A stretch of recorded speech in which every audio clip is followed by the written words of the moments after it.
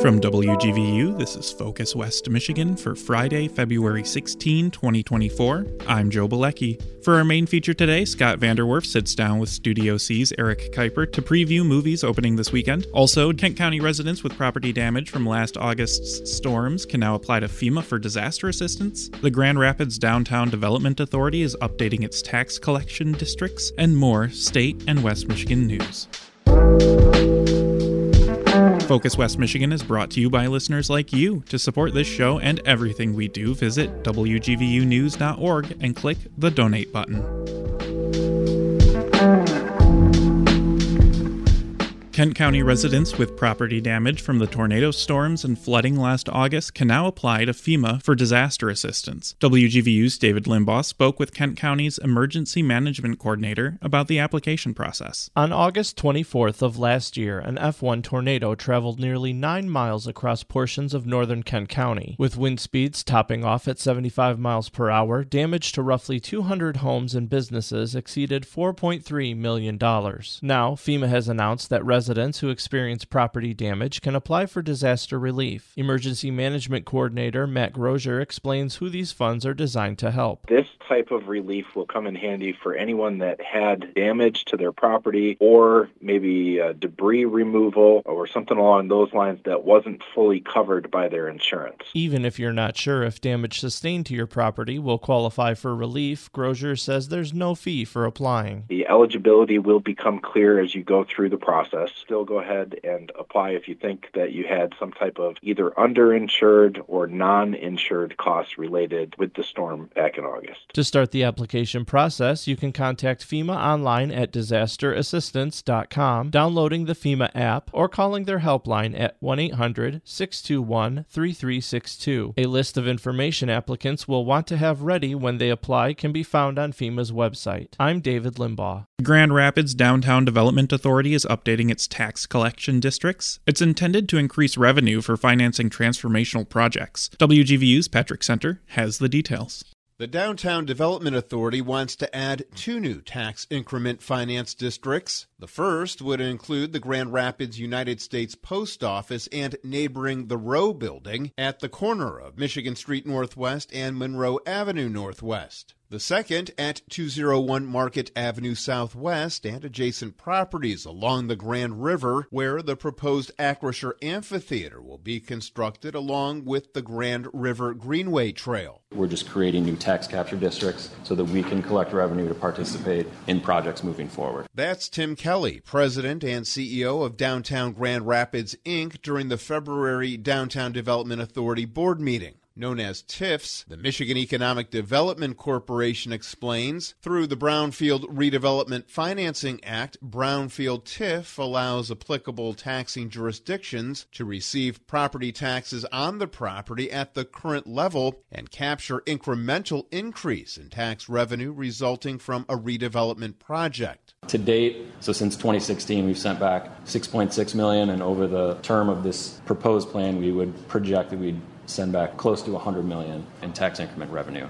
That is a result of the step up. So we're at 15% now. In 2032, we would step up to 25%. The timeline calls for a city commission hearing in March, followed by an April public hearing. I'm Patrick Center. Research shows a clear connection between animal abuse and future violence, says a Michigan lawmaker, and as WGVU's Dee Morrison reports, he wants to fund more studies on that link and more prevention programs. People who commit animal cruelty are 5 times more likely to commit other crimes than non-animal abusers, and those crimes are likely to be violent. That's according to studies by scholars from Michigan State University. U.S. Senator Gary Peters is reintroducing legislation that would fund studies on the link, support efforts to stop animal cruelty, and rehabilitate offenders. He stresses the connection between animal abuse and future violence is so strong, the FBI started collecting data on it as part of their profiles on mass shooters and serial killers. However, it's often treated as an isolated issue, and animal cruelty cases are underreported and underinvestigated. There are few programs available for juveniles involved in animal abuse to specifically address their mental health needs. The bill would help ensure animal abuse is treated with urgency as a community issue and offer strategies for intervention to reduce the likelihood of future violence. I'm Dee Morrison. A Grand Valley State University program that gives academic support to students in kindergarten through grade 12 has been selected as an approved tutoring provider for the MI Kids Back on Track program. WGVU's David Limbaugh explains. The K-12 Connect program was created by GVSU in 2020 to address learning loss during the pandemic. Since then, it has grown to support more than 5,500 students and educators in 35 schools across the state. The program provides personalized support for students at any grade level, either during or after school, helping them obtain appropriate grade level proficiency in math, reading, and other subjects. GVSU's K-12 Connect program recently received approval from the state as a high-impact tutoring provider for K-12 districts seeking funds from the state's My Kids Back on Track program. K-12 Connect Director Amira Vosberg says that when schools are looking to receive grant funding to support tutoring for their students, this state approval will allow GVSU to be an option to help those districts. And really what it means is that schools, as they're looking to work with a partner in that space, they know that that partner has been vetted, that that partner has a high-quality, high-impact program. Vosberg says GVSU's K-12 Connect program stands out from others due to their ability to creatively adapt to students' needs outside of the classroom. There's only so much you can cram in that day. And so by working with us,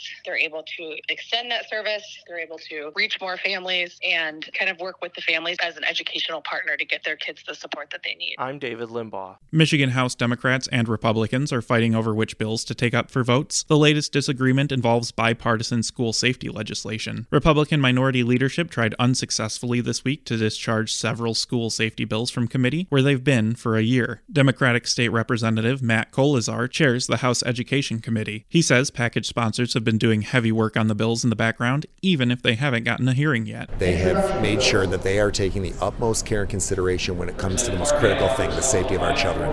To simply try to discharge them to the floor before the task force can complete their work is reckless and could potentially endanger a child's life. It's wrong. House Republicans have been pressuring Democratic leadership to call votes on more of their priorities, while the House is temporarily at an even split. The Republican National Committee says former Congressman Pete Hoekstra is the leader of the Michigan Republican Party, but that may not be the final word as a court hearing on the conflict over who's in charge approaches next week. We have more from Rick Pluta. The plaintiffs are Republican state committee members who are trying to force out Christina Caramo and gain control of party bank accounts and other assets. Caramo has filed a motion in the Kent County Circuit Court to have the case dismissed. She says she only can be removed by Republican delegates who elected her last year to lead the state party. Former President Donald Trump has thrown his support behind Hoekstra, who says he's already gone to work repairing relationships and the state party's collapsed finances. The leadership fight continues as the Michigan Republicans' presidential caucuses are a little more than 2 weeks away. I'm Rick Pluta.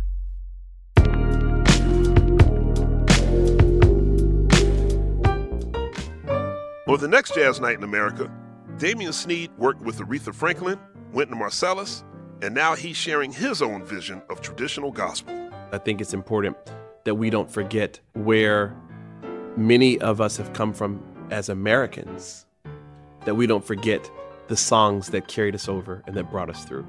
I'm Christian McBride, and that's on the next Jazz Night in America. Sunday morning at 10 here on WGVU NPR.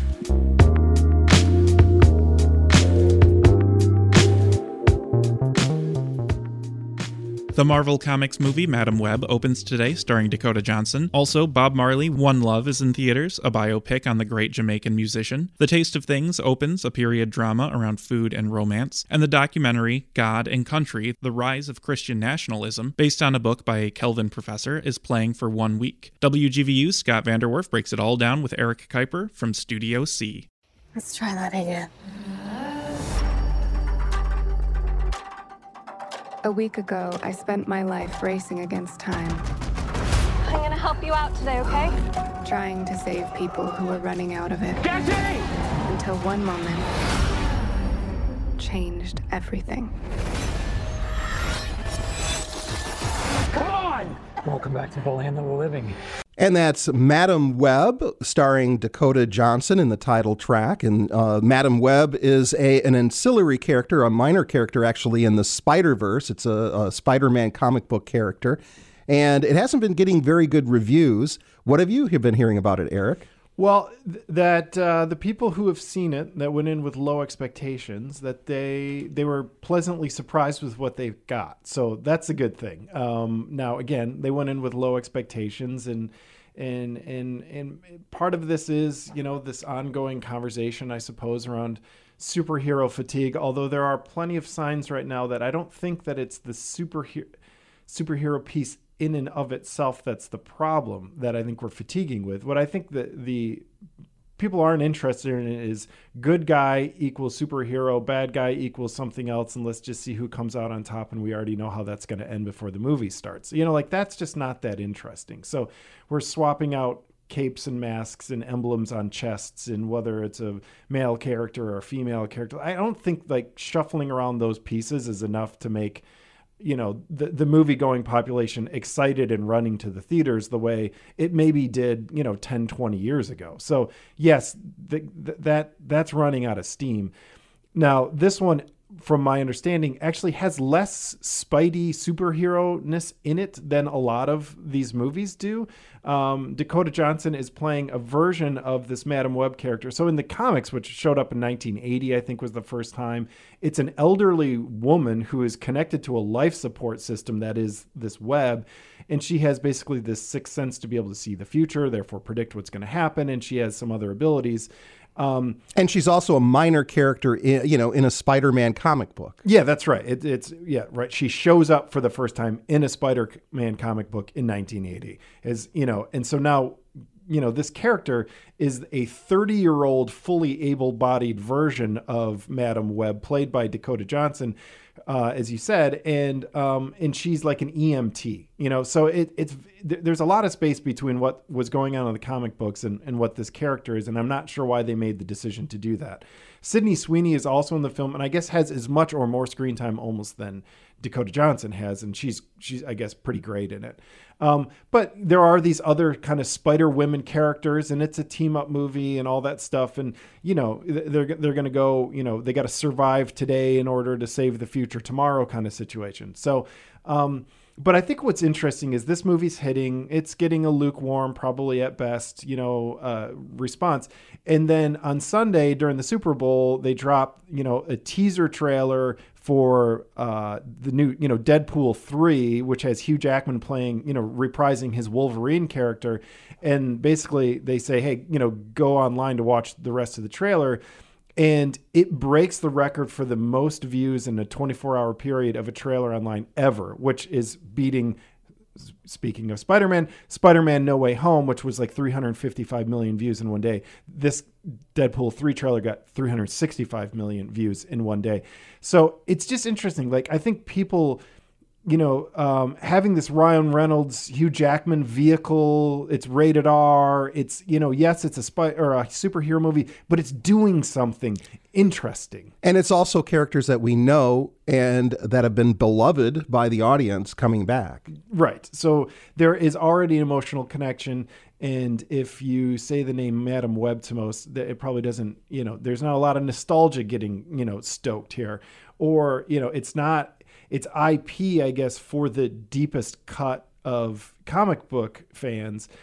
So yeah, all that to say, this movie's not going to be huge at box office, but people who've gone to see it have actually enjoyed their time in the theater. So it's not like it's just this wretched movie, but it's tough when we're talking about, things in the Spider-Verse and Sony playing around with this. We've got Venom, which was a huge surprise a few years ago. But again, they did something different with that. That character had something going for it, and they kind of did some new stuff. I don't know that Madam Web does that. So I think that's where it struggles.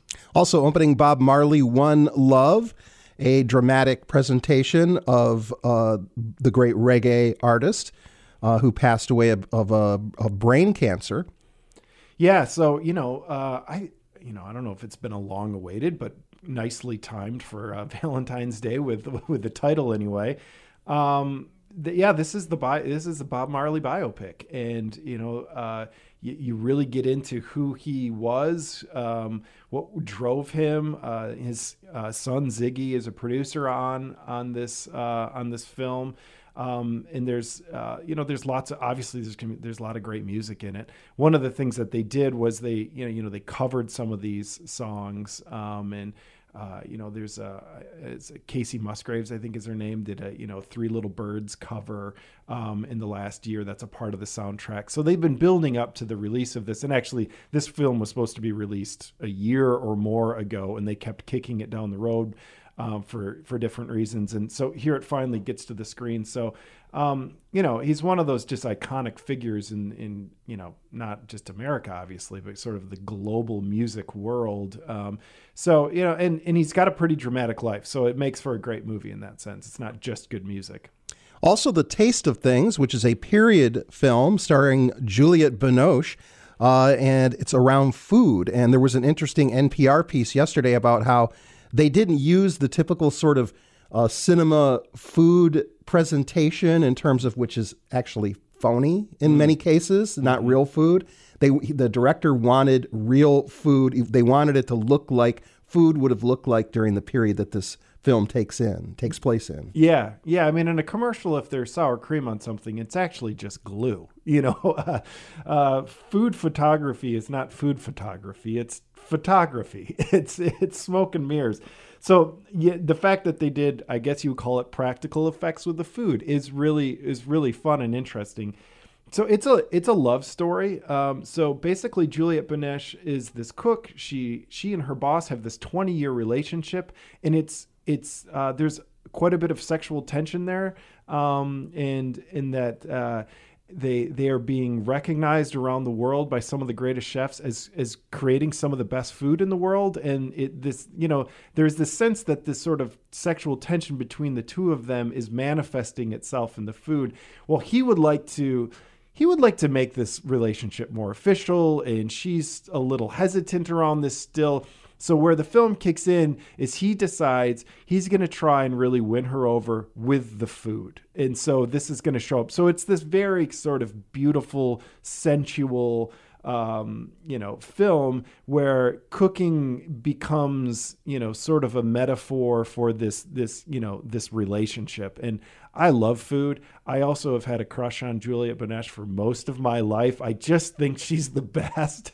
So she's in a number of some of my favorite movies. So this is a bunch of my favorite things all together. And it's almost a subgenre of movies out there, movies about food. Yeah. And if it's done right, it is. There's just something about it. There is something really cinematic about cooking, and the heat and the beauty of the ingredients and the presentation of the plate and all that stuff. So it's multisensory in that regard. And very briefly, just to mention that you have the Oscar shorts playing. So if people are wanting to go to the cinema and actually see the movies that are nominated for the various awards, you've got Oscar shorts. Also, you're playing God and Country: The Rise of Christian Nationalism, which is a documentary that was produced by Rob Reiner. And one of the some of the basis is from a Calvin professor, Kristen Kobes-Dumez, who wrote a book called John Wayne, Jesus and John Wayne: How White Evangelicals Corrupted a Faith and Fractured a Nation. And this is the movie God and Country: The Rise of Christian Nationalism. Yeah, we're excited. She's actually doing a Q&A connected to the film tonight, which is already sold out at Celebration North. That's where the film is playing. It will be playing for at least the next week or so, and we'll keep it around as long as we can see that there's still interest in it. But it is a really interesting story, and she, her book really has gotten a lot of attention over the last couple of years. So it's exciting to have sort of this local reality. I mean, a film getting, made out of it, which speaks to the way this book has resonated with the American consciousness over the last couple of years. So fun that she's around, and she made a special effort to be able to be available for it. But there's been a lot of interest in the film, and we're excited to be able to show it.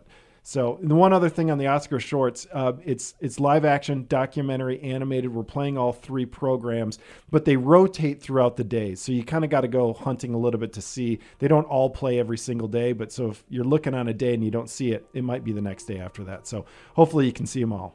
All right. Well, thanks for joining us. Thanks, Scott.